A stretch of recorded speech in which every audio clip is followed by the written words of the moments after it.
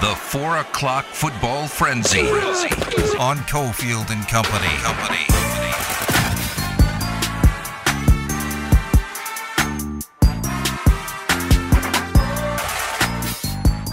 Rolling into the 4 o'clock hour. We apologize. We got a hard out at the end of the hour. Eric Holla, we wanted to keep him for a few more minutes, but we got to get out. He does have an autograph signing. It's coming up on Sunday, 2 to 3:30.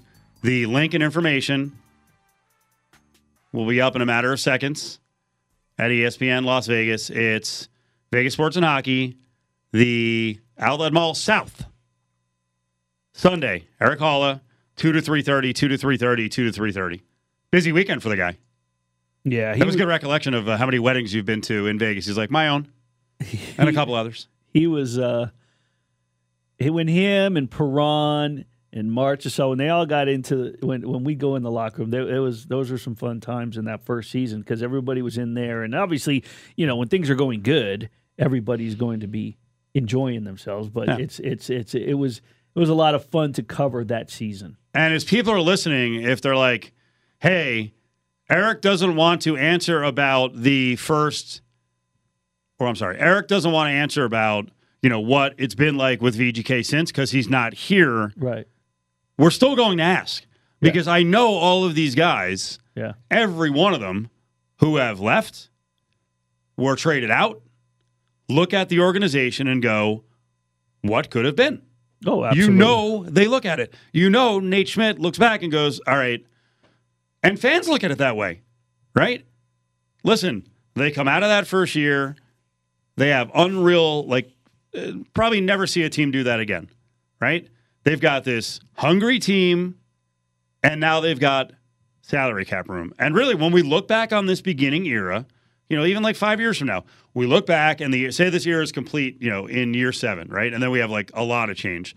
People are going to look back and say, did McPhee do the right thing with all of the money they had after, nailing it? No one can ever deny what George McPhee did in the expansion draft was brilliant. He destroyed other teams. But he was all set up. But this is what we do in sports, and there are expectations. And Bill Foley has the highest expectations. It's his money. So when we look back, are we going to look back and go, my God, this move was wrong. You spent way too much.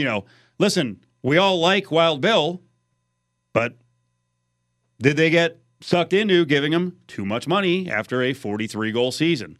Right? Did they need eventually to make the move with Leonard? By the way, did they need to sign Fleury to a long-term rich deal after that first year? Because I sat in the studio, and there was a guy here, Adam Hill, when everyone else was like, of course, give the man his money. And he was like, well, he's going to be a little older at the end of the deal, so we're going to look back. And I there's no doubt in my mind that every player who has gone looks at it, and they're like, man, they blew it.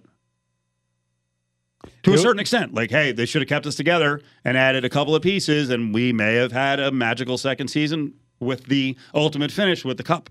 Well, and it wouldn't have been that easy to just say, let's keep everyone together, because at some point, contracts are going to run out, and someone's going to want their money, so they're going to run up against it. But the extensions is definitely what bit them in the ass, point blank. And it starts with the Fleury contract.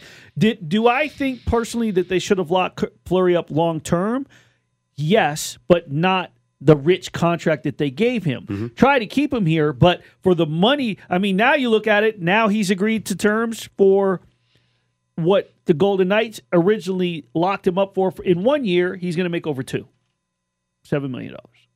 So, it's catch-22. And to your point, I just want to throw this out there. For as much as we've all been critical of some of the things that have taken place with Kelly McCrimmon, Peter DeBoer over the since he was general manager, and we question how much micromanaging is going on. When you said, kudos to George McPhee, let's not be too blind to the fact that McPhee was able to put that roster together because Kelly McCrimmon is a really good scout. Okay. He knows how. So the reason that George McPhee knew how to put those misfits together was because of McCrimmon's smarts, because that's why he brought him aboard, because of his knowledge with juniors and owning, clubs up in Canada, and his knowledge of, and I'm not saying McPhee doesn't know talent, but McPherson was a big part of that. Coming up, we're going to get to the interesting exchange today with Derek Carr and a couple of media members. It's only a couple of days in. It's supposed to be a no-conflict Friday, and there was a little sniping back and forth. And again, it was just basically Carr reacting to predictions and talking about expectations. Join the conversation on Twitter at ESPN Las Vegas.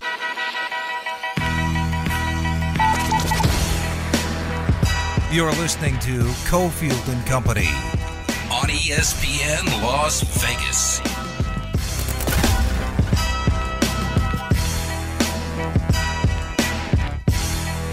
Back here on Cofield and Company, we're going to talk some more NFL now, and in 15, big NFL hour, Stanford Routt, former Oakland Raider, will be with us. So I've been seeing Raiders social media, a lot of the bloggers and commenters, and been pulling down a lot of predictions, right? And it's mostly the positive predictions. Anyone who gets on them, they'll post the videos there. So, it's been a steady stream of Rich Eisen pimping the Raiders, talking about how good they're going to be. And I saw Adam Rank the other day, and that's what Twitter and the internet is for, to get you hyped for the season, the NFL season, right? And the Raiders are, by the odds makers, the fourth team in the AFC. It doesn't mean they're a 3-win team, AFC West. Doesn't mean they're a 3-win team. They're right with the other teams, right? So it's a really good debate. It's been going on for 3 months. Now, I think most players don't pay attention to that stuff at all. I know one player who does, and that's Derek Carr. Yep. He uses it as motivation. He will mention it often.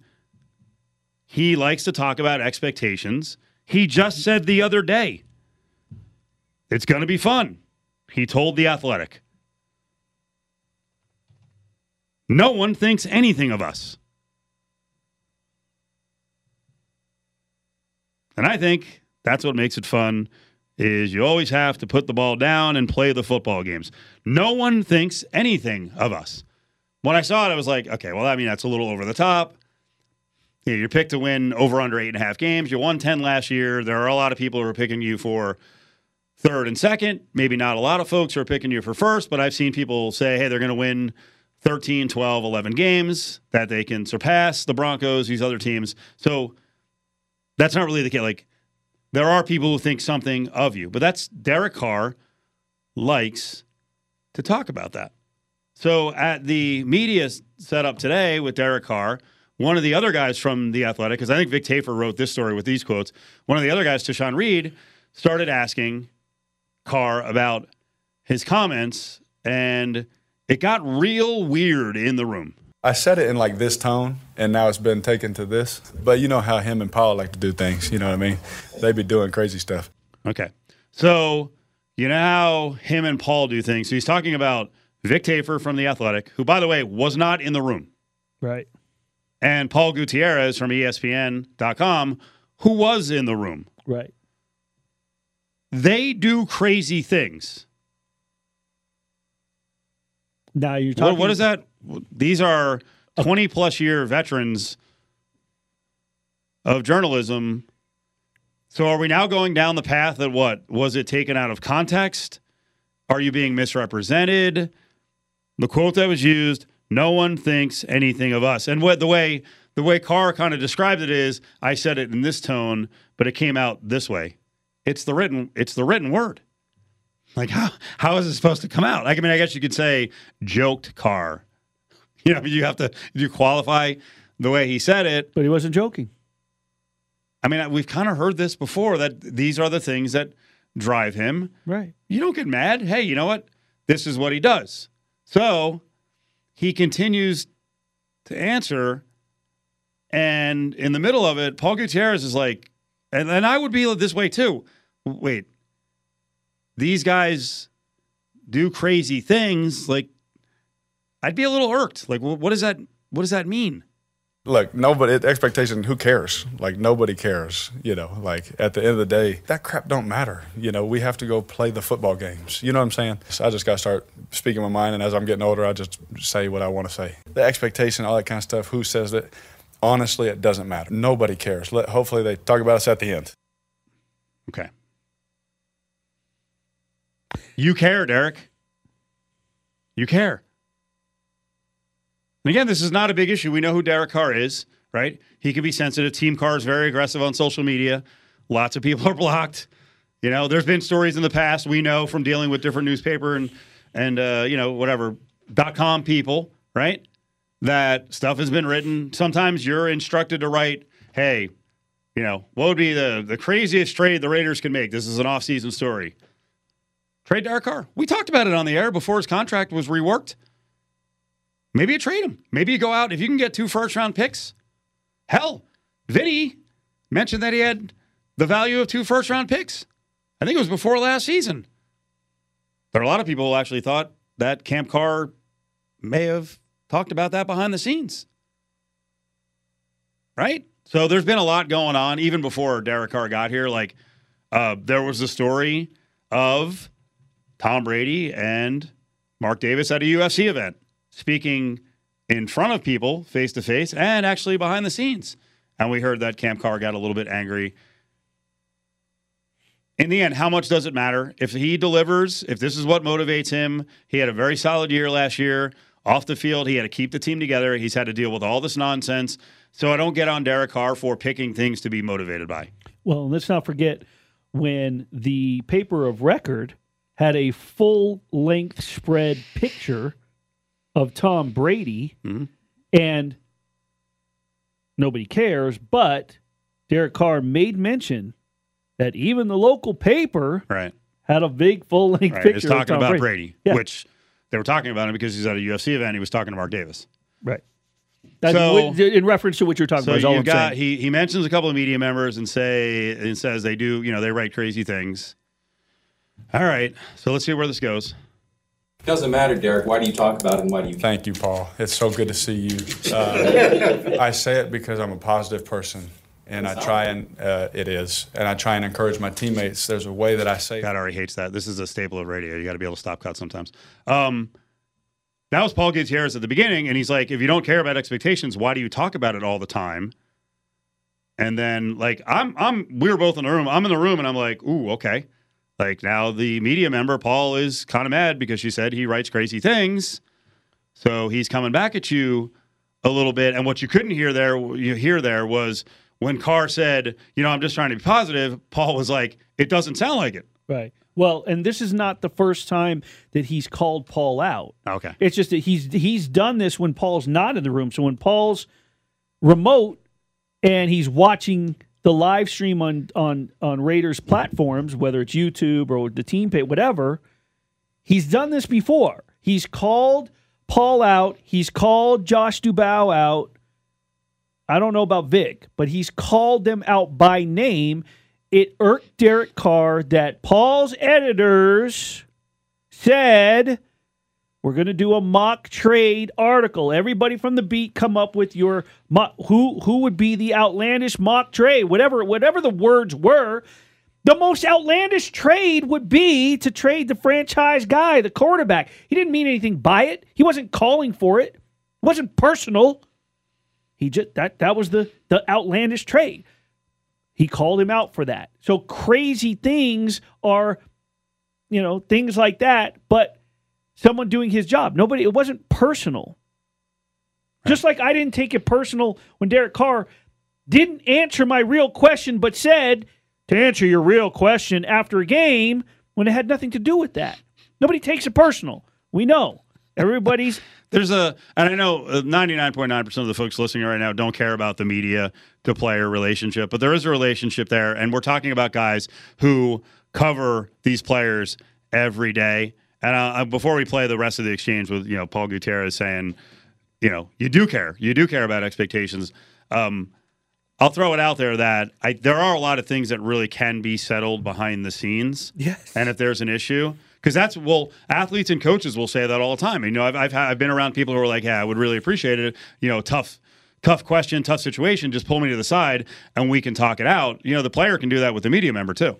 It's not a one-way street. Right. So if Derek Carr had an issue with, first of all, Vic Tafur is that was the other weird thing is one guy wrote it and then Derek Carr mentions that guy and then rolls in someone else. Like I don't know, like I really like you, Willie, but if if you said something that really bothered Derek Carr, and then he's like, and that Cofield guy too. I'm like, wait, I didn't do crap. So I don't know why I'm being rolled in here, but like, what's going on? So here's the continuation of this. This is Paul Gutierrez speaking up, defending himself, I think, because Carr kind of took a shot at him. It doesn't matter, Derek. Why do you talk about it and why do you? Thank you, Paul. It's so good to see you. I say it because I'm a positive person, and I try and I try and encourage my teammates. There's a way that I say things to encourage my locker room, to maybe put a chip on their shoulder, and sometimes I do it too much, and so I don't appreciate your tone either. You can pump that back a little bit. Oh, yeah. Okay, so Willie jumped in. That was going to continue. Yeah. Because when someone tells someone to reel it in or pump it back, right? I'm not Paul, sure. I think I'm not Paul, sure if I regret that or not. No, it might have been a good move. I think Paul was going to continue. And you know what? I've said this a million times about Derek Carr, and this is no knock on the media.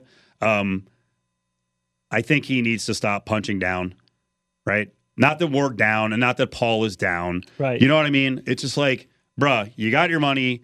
You're a leader of a franchise that's, got a, legendary brand. You had to do all of that last year, which was so much more serious with, Ruggs and freaking the Gruden situation before that. And then now I'm blanking on the cornerback's name from Ohio State. Damon Arnett. Damon Arnett with the gun. It's just like constant bull crap. Like, just you're approaching the second half of your career. You got big money. Just stop punching down. Stop being concerned about what people write. But I'm going to also say it from the media side because I saw a lot of reaction. One, we just played the full exchange and why Paul Gutierrez responded. There's a video out there that cut off the beginning of it where you don't hear Carr say, hey, these guys write crazy stuff. That's not fair either. And I know most people are teed up now to say, hey, the media are scumbags and they're all against the players. We're not. By the way, we're not all the same, so don't talk about us like we're all the same. But I'll tell you this. My approach now is, as a 52-year-old, I'm not going to let a 31-year-old guy, I don't care how big they are, who they are, diss me and not defend myself. Right. Now, if you're a simp or if you're a Raider stan and hey, athletes are on a pedestal, folks, right? If you want to be respected, you can't let people disrespect you. Well, and I'm not saying get up and start a fist fight, but you do have the right to go, listen now, I heard what you said. That's not accurate. So it was an interesting situation. I think there'll probably be a little bit of a dust up turmoil. They'll work it out. But these things happen, Where basically you guys, because I'm not a daily person down there. I'm going to be down there a lot more this year. But these things happen when you guys are all around each other, and you have to, you guys have to write timeout. You guys have to write stuff about these players, and sometimes they're going to get annoyed by it. These things don't happen on day 2 of a training camp. That seemed a little weird. And so this was something that was bothering Derek Carr. Yeah. There was something that's been brewing and stewing, and he's been waiting because once again, as I said, he brought Paul's name. He called his name out. Right? Will Smith, keep my name out your mouth. There was no smack. He wasn't in the press room before when he called Paul out after he signed his extension or whatever it was. Right. And I think it irked him that Paul wrote that article, or he didn't even write the article. He just submitted the Raiders part of it for a big thing on ESPN. So it's been brewing. It irked him that he wrote that, I believe, because I don't think that Paul's written anything about Derek since then. So he's been waiting to throw that name out there, and he continually has done it. It's a long time to wait. But, in his defense, I don't forget things either. Yeah, we haven't had access. So they haven't been on the so this is his first access. We have the tentative dates that Carr will be available. We know when McDaniels will be available. They send out somewhat of a planning schedule for us media members, but it was not fair based on the question, based on the article. If that article bugged you in that Vic wrote it, however it was that he wrote it.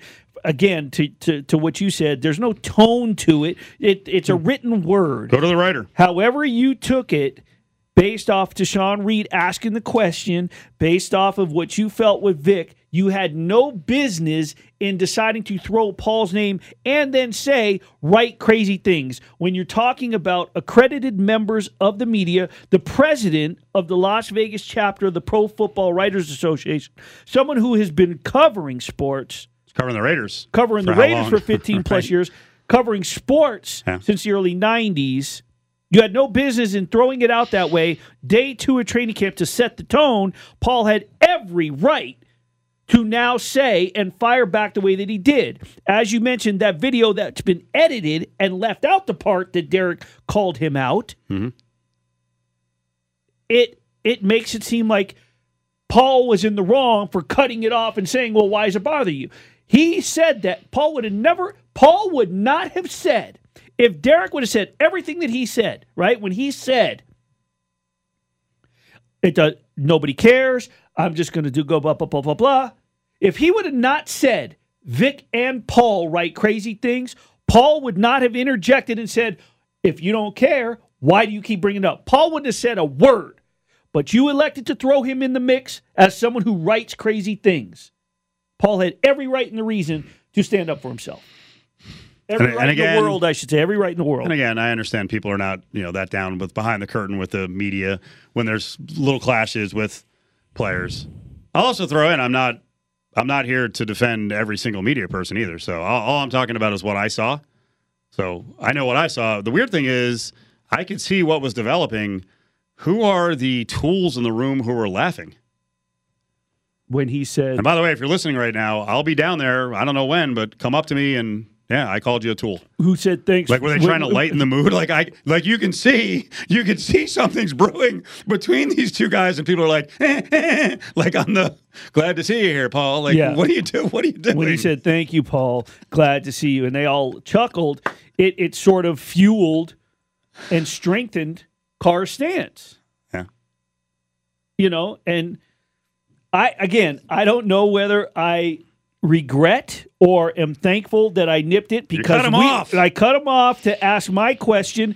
I didn't know that Paul was. I guess I should have just sat there. We all should have sat there and waited for it to die down. But here's the thing: I will say this: as it was going, as the back and forth, the one thing that was in my head was, if it goes any further and Derek Carr and his ire grows, does he just walk off and then we lose him for the rest of the day, the rest of the availability? So, yeah, I didn't think he was going to do that. He cooled down pretty quick. I don't think he's that type of guy. If I wouldn't have said something, and Paul, I got news for you. If Paul would have fired back, Paul would have kept going. He would have. When you tell him, quiet down, pump the brake or pump it down, right? I don't appreciate your tone. Pump it down. I wouldn't have been surprised if Paul said, "Make me." Cofield and Company will be back in minutes, right here on ESPN Las Vegas. At the end of the day, we talk about mental toughness, right? Doing the best thing for the team when it's not perfect for you. Each player in here wants to do one thing, and they want to win. They're not concerned about targets. They're not concerned about rushes. They want to win a game. They want to win a championship. And I think at the end of the day, if they come in here and work hard and accept that role and accept that challenge, which I think they all have, then everything should take care of itself, which I think is what they're all doing.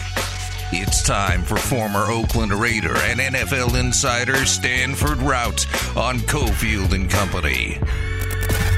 That was the new offensive coordinator for the Las Vegas Raiders, Mick Lombardi, son of Mike Lombardi. And I think that was an Adam Hill question where he was asking about, hey, distributing to all this talent, how do you manage all that? So Mick and Josh McDaniels and Derek Carr have a plan, and I think it'll work, but, there could be issues during the season. We'll see. Well, the guys we're talking about, Davante Adams, Renfrow, and Waller, I don't think are going to, come out publicly and say, hey, I want more than 3 targets a game. That's going to happen sometimes. Stanford Routt is with us. Hey, Stanford. Fellas, what's going on? Happy Friday to you. Happy Friday to you. This does happen on teams. Obviously, we see at times wide receivers get, I think Odell Beckham was annoyed with Mayfield for a lot of reasons, but some of it was because he wasn't getting the targets. Is there a point during the season where, Renfrow or Waller or, Adams, is consistently, maybe they're just getting, only 3 3 or 4 targets in the case of Renfrow and Waller, and they finally speak up and go, hey, what's going on here? We want the ball more. Oh, yeah, definitely. And it's not because that they're a bad teammate. It's not because they're a cancer or a malcontent or anything like that. It just comes down to, I feel like I can help this team win. So if we start off and we're coming out the gate 5-0 or we're 4-1, you won't hear a peep out of them because the overall product on the football field is that we're winning. That's the overall result. So anybody can get behind that. But whenever you're losing, when you're not playing as well as a team, and you're not getting the targets that you want, you're not getting the production that you feel that you can go ahead and bring to the table, whether it's on the defense side of the ball as well, that's when you're going to have a problem with it. And for receivers, obviously they want the ball, but more importantly, as far as their intricate personal aspect of it, think about it like this. For a Davante Adams, obviously signs the big contract, was it 5 years, 140, I think $28 million per year average, something like that. So if Davante Adams for the next 2 years only averages 900 receiving yards a season for the Raiders for the next 2 years, what do you think the Raiders are going to start to think of him and eventually do with him after 2 years? Right. So that's the point what I'm trying to make. Same thing for a Hunter Renfrow. Same thing for a Darren Waller. People are not going to put him in the top 5 discussion of tight ends in the National Football League because he's not producing. So a lot of times for a certain player, he wants to continue to have the production that will go ahead and warrant the exorbitant salary that he's been getting from his organization. So it's almost kind of like, hey, guys, I can't prove to you that I still got it if you're not giving me the opportunity to. So a lot of times fans will push back and think that somebody's being selfish. They think that somebody's being a malcontent. Somebody's being disruptive in the locker room. And a lot of times that could be the case. But also it's from a player standpoint of like, listen, I know that if I don't produce, you guys are going to get rid of me. Well, I want to at least be able to have the opportunity to produce at the level at which you guys give me a contract in which it warrants. So if I can't do that, I can't produce, you're going to get rid of me anyways. So I might as well go ahead and make a stink about it and let you know that I need the ball. That was a good answer. That's a really good, because I think most people look at anyone who's griping as selfish, but, there is another side to it. Yeah. A lot of times fans don't realize the business aspect of football, or should I just say sports in general. Let me jump in for a second. I say this to fans all the time. What if this was happening at your workplace? Exactly. You wouldn't say something? And that's why fans sometimes dude or dudette, think about if you're not getting what you were promised or what you thought you were going to get, and it's reducing your value down the road. You don't say anything? You know what, I can tell you, I don't want to spill the beans and pull back the curtain, but here at Lotus Broadcasting, we got a lot of people who are always worried about what they're getting and what they're not getting. Sorry, I have to throw that out there. And I couldn't agree more. And that's where I think a lot of people will go and they'll look at somebody like a Hunter Renfrow, a Davante Adams, a Darren Waller. And by the way, these guys are not griping or any stretch. We're just talking about these three just as an example, as far as a euphemism for somebody feeling like they're not getting enough targets. I just want to go ahead and put that out there. So in that type of situation, Darren Waller, I'm not even sure what his salary is, but I'm pretty sure it's a nice number, probably somewhere in the double digits. No, same thing not for yet. Renfrow. Yeah, not yet. No, Waller's playing on a contract that's more like $8-9 million. So if anyone has, he's been extremely nice. And so he's still under $10 million. Okay, exactly. Oh, yeah. So for Hunter Renfrow just signing that contract, I think he's getting what, 15 a year, something in that range, I believe. Yep. Well, yeah, so they want to continue to be able to have the good salary that they have, or possibly get a raise at some point in time for a Darren Waller. So for them to be able to do that, they have to produce. And I think for a lot of fans, they look at it like this. Well, Darren Waller, you're making $8-9 million a year. You should be just fine. I mean, so what if you're not able to go ahead and make even more money? You've already made enough, as opposed to the common 9-to-5 worker. So you should go ahead and just be happy with whatever you get. And that's where fans don't understand. It's all relative. And when you look at the economics of the NFL and you equate that, you got to go ahead and extrapolate it to the economics of the 9-to-5 working class gentleman. That's where it's still the same thing. It's a larger scale. But it's still the same. It's still the same dynamic. It still has the same mentality of, okay, I see that guy over there in the other state right across from us in California named George Kittle. He's making X amount of dollars. I know I'm just as good as him. I want to be able to make as much money as him. Well, guess what? I can't do that if I don't produce. And that's where I think fans sometimes forget. They look at players like they're cartoon characters. They're human beings. They got families to feed. They got to put food on the table for their wife, their kids, their family, their mother, their father, grandmother, grandfather, whoever. That's where fans sometimes forget that players are human and they're not cartoon characters. They're not robots. Well, let me get one thing clear, just so you know. I'll never use the phrase "do that." Just to make that clear. And you know who's not worried about what he's getting? Kyler Murray. Oh, yeah. Not anymore. Not anymore, Stanford. He was. No doubt about it. Man, kudos to him. Kyler Murray, he's from Dallas, Texas. So anybody from the state of Texas, I'm going to ride with him no matter what. But I think it's also very interesting, if you notice, pretty much the same contract as Deshaun Watson. 5 years, $230 million, $46 million a year average, something like that in that vicinity. But the very interesting thing was, it was I think 160 guaranteed, 105 guaranteed at signing. And it just makes the Deshaun Watson contract for the Cleveland Browns just that much more astronomical. Even aside from Deshaun Watson's greatness, but just with everything else that's looming around Deshaun Watson right now, I'll just go ahead and just leave it at that. For it to be fully guaranteed.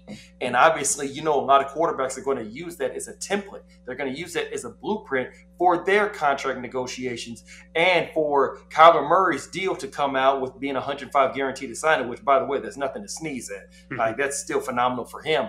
But for it being so far off of being fully guaranteed, it just really resonates with me exactly how astronomically an anomaly the deal for Deshaun Watson and the Cleveland Browns. But nonetheless, I think that Kyler Murray is going to be a fine player. I think he's going to get even better in this league. He obviously has to get more mature. We all know that. And Cliff Kingsbury has to learn from some of his errors that he's made towards the end of the season, the back stretch, or should I say the home stretch, coming down in November and December. And I think those guys will go ahead and make it right, because if they don't, I believe that you're going to see probably Steve Keim, Cliff Kingsbury, and Kyler Murray all being on the exit end of this thing if it doesn't work in about 2 or 3 years down the road. Well, let's go back 45 seconds. I want you to build on Kyler needs to mature, and also the reaction. And again, these are people from outside that are just watching the game. It's, media folks, people saying that he's kind of a sourpuss.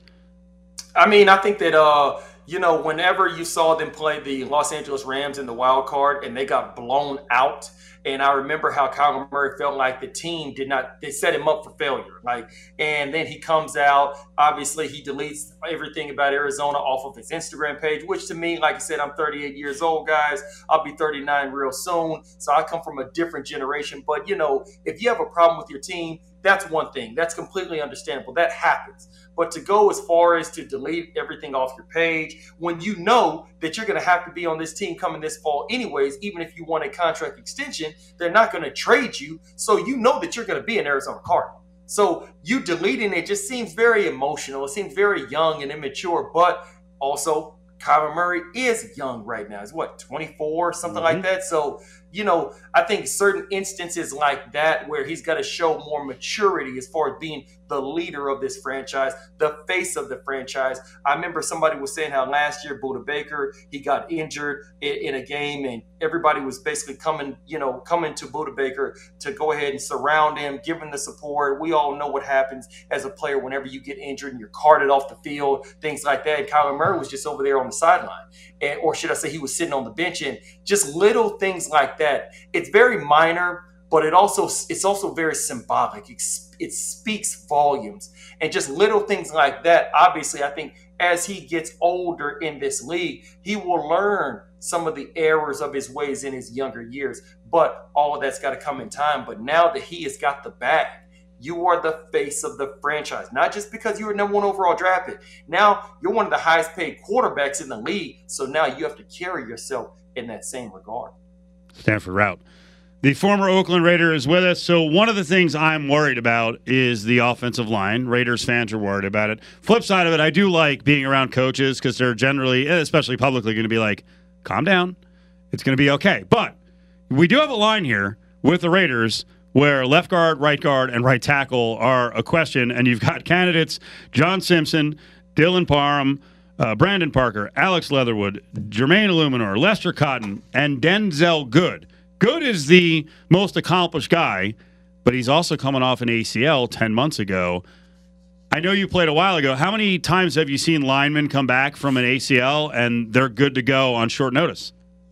Oh, that's very tough because we all know in Achilles, you usually takes about a good year and a half to get back to your full potential, get back to exactly where you were. You'll be able to come back and still be able to play on in about 9 months. And we look at the running back for the Los Angeles Rams. I forget his name right off the top of my head. Cam Akers. Yeah, exactly. Cam Akers. He injured in July and was playing in the Super Bowl, for crying out loud. But it's going to take a while for you to get back to where you were with that full explosion, the strength, all of that. So obviously for an offensive lineman, he needs his ankles, he needs his knees. He has to get all of his explosion from somewhere. So that's going to be very difficult to come back from and to be full strength, full speed right away, rather than going ahead and just allowing everything to naturally get back into the full swing of things. And that way you're at your highest level of optimum performance. Let's close on this one. I don't know if you saw the story. You're a big Texas area guy. There's well, first of all, tell us about the fan bases, your impression of the fan bases with Texas Tech and TCU. Oh, wow. I can tell you like this, guys. I don't know if you've seen the movie Varsity Blues or if you've seen Friday Night Lights or anything like that, but Texas is king. Football is king in Texas. That's number one. So any college in the state of Texas is going to have, let's just say, a reputable fan base. But when you look at the TCUs, the Texas Techs of the world, they have a decent fan base, but it's not like University of Texas. It's not like A&M. It's not like what now Baylor has become, since Baylor has become a stalwart in the Big 12 as far as on the football side of things. So that's number one. Yeah. But when you look at the grand scheme of things, compared to a lot of other schools, Texas Tech, the TCUs of the world still have what you would call an above average fan base as far as just that natural fandom and the feeling that you get when you're riding past the tailgaters into that stadium on a Saturday morning. Well, the reason I brought up TCU and Texas Tech is, I don't know if you saw this one, TCU hosts the Red Raiders. TCU will not allow Texas Tech fans to buy tickets for the game unless they buy multi-game packages. I mean, come on. Come on. Because apparently there's like 50,000 Tech alums in the Dallas area. That's almost kind of like, I remember when the 49ers were playing the Rams in the NFC title game, and the Rams were trying to basically not sell tickets to anybody that had like a 415 area code, or they had a billing address that was in that Bay Area type of region. Like, I think that, when you get to that, man, like, now, I'm not going to say that's Bush League, but that's just, it's Bush League. It's overkill. It's just unnecessary. Yeah. Like, okay, I get it. I understand it. You want the entire stadium. You want Amon G. Carter Stadium to be a sea of purple and white and black or something like that. You don't want there to be any red in the stadium. I can understand that, but it just, something my mom always taught me, like, do unto others as you want others to do unto you. So, like, just, would you want somebody to do that to y'all if you were going to their stadium? Like, I understand it. I definitely understand it. I just don't agree with it. Weak. Come on. Football is king. Let the fans come out. Whoever wants to come out. Stanford, we appreciate it. You have a good weekend. Thank you so much. Man, you guys be good. Be safe. I'll talk to you next week. There he is, Stanford Routt, the former Oakland Raider.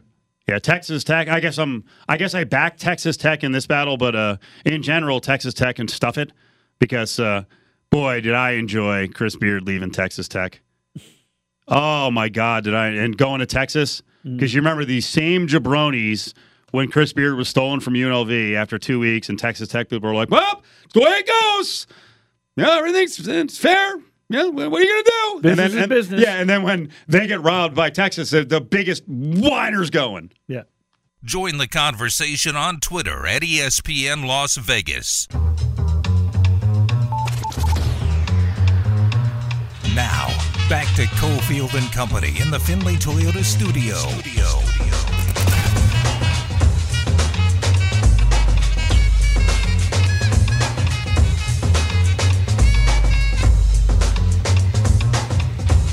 All right, rolling on here towards the 5 o'clock hour. Steve Wyche, NFL Network, is going to be in. He's been out at the Raiders facility earlier in the week, so we'll get into that. And then a lot more on Derek Carr. I really like what Carr had to say today about how the offense is clicking from a maturity and experience standpoint. So that's coming up in about 20 minutes. So we know San Diego State is in the middle, we think, of this conference realignment stuff. It looks like the Aztec programs the school has a good path to get to the Pac-12. J.D. Wicker's the AD. He was on with Q last night on ESPN National, and he rolls out a lot of the positives. It's a national interview, so he's kind of throwing out and the positives and pimping SDSU for Power 5. We have had a lot of outreach. Obviously, I have relationships with athletic directors. I have long-time relationships with people that work in conferences, people that used to work in conferences. So we've just tried to have outreach and remind people of who we are, what we are, and all the great things that, one we're doing and one we've done. You mentioned it. I mean, we're 12 straight years we've been bowl eligible. We're 7-2 against the Pac-12 since 2016. And what we've done, on the basketball side as well, we were arguably a potential Final Four team in 2020 before COVID wiped out the NCAA tournament. The school tournament. has a lot going for it. J.D. Wicker, the AD, then answers the question, hey, when do you think a decision is coming? Like, what's the timetable for the Pac-12? Exclusive negotiating window, as various people have reported, closes in early August. And if something happens there, then they'll probably be making moves sooner rather than later. But if, they don't get what they want out of that exclusive negotiating period, my assumption would be they go out to the open market, and then who knows how long it takes. So, we're just going to keep doing what we're doing, preparing for, this upcoming season. We've got a strategic operation plan that we put in place we've been working on for some time. It's a similar path of how Utah prepared themselves to go into the Pac-12 way back when, and this is something that we just happen to be working on. It's coming at a really good time, so we're going to wrap that up, and we're going to keep preparing for a future where we hope we're established at that next step that's going to keep us competitive at the top of FBS. Boo! Okay, J.D. Wicker, nothing against him. But I'm booing on behalf of UNLV and UNLV fans. If San Diego State gets to go to the Pac-12, should UNLV fans be pissed off? No. Like, why not us? No, because I think that San Diego State should be the first team out. And in reality, the flip side of that is UNLV fans should be, okay, we're next. Like, they've paved the way. But I don't think that UNLV should go ahead of San Diego State. I think San Diego State is the automatic from the Mountain West. Okay. Why would UNLV be ahead of them? Because it's Las Vegas? I think that's the reason that UNLV should be ahead of Fresno State or Colorado State. Fresno the last couple of days, and no one is sourced. Hype. Yeah, no one is sourced on this one. Like, I've seen multiple reports. The announcements tonight. Nothing has happened. I'll say I would be shocked if it's Fresno State, but I mean, I guess I've been shocked before. I'm starting to think in some ways that if the Big 12 tried to be jerks and they're like, screw it, man, you guys aren't moving fast enough on San Diego State, do you think Vegas and San Diego State would have a better chance of getting together as a tandem to the Big 12? Oh, I think that than the Pac-12. In general, if they form a union, they could go in tandem. But form a union. The Big 12 would look like, hey, you know what? Yes, we want to be out west. Let's grab both of these. Both of them, and really by screw the way, the Pac-12. We also screw the Pac-12, who seems to really like Las Vegas.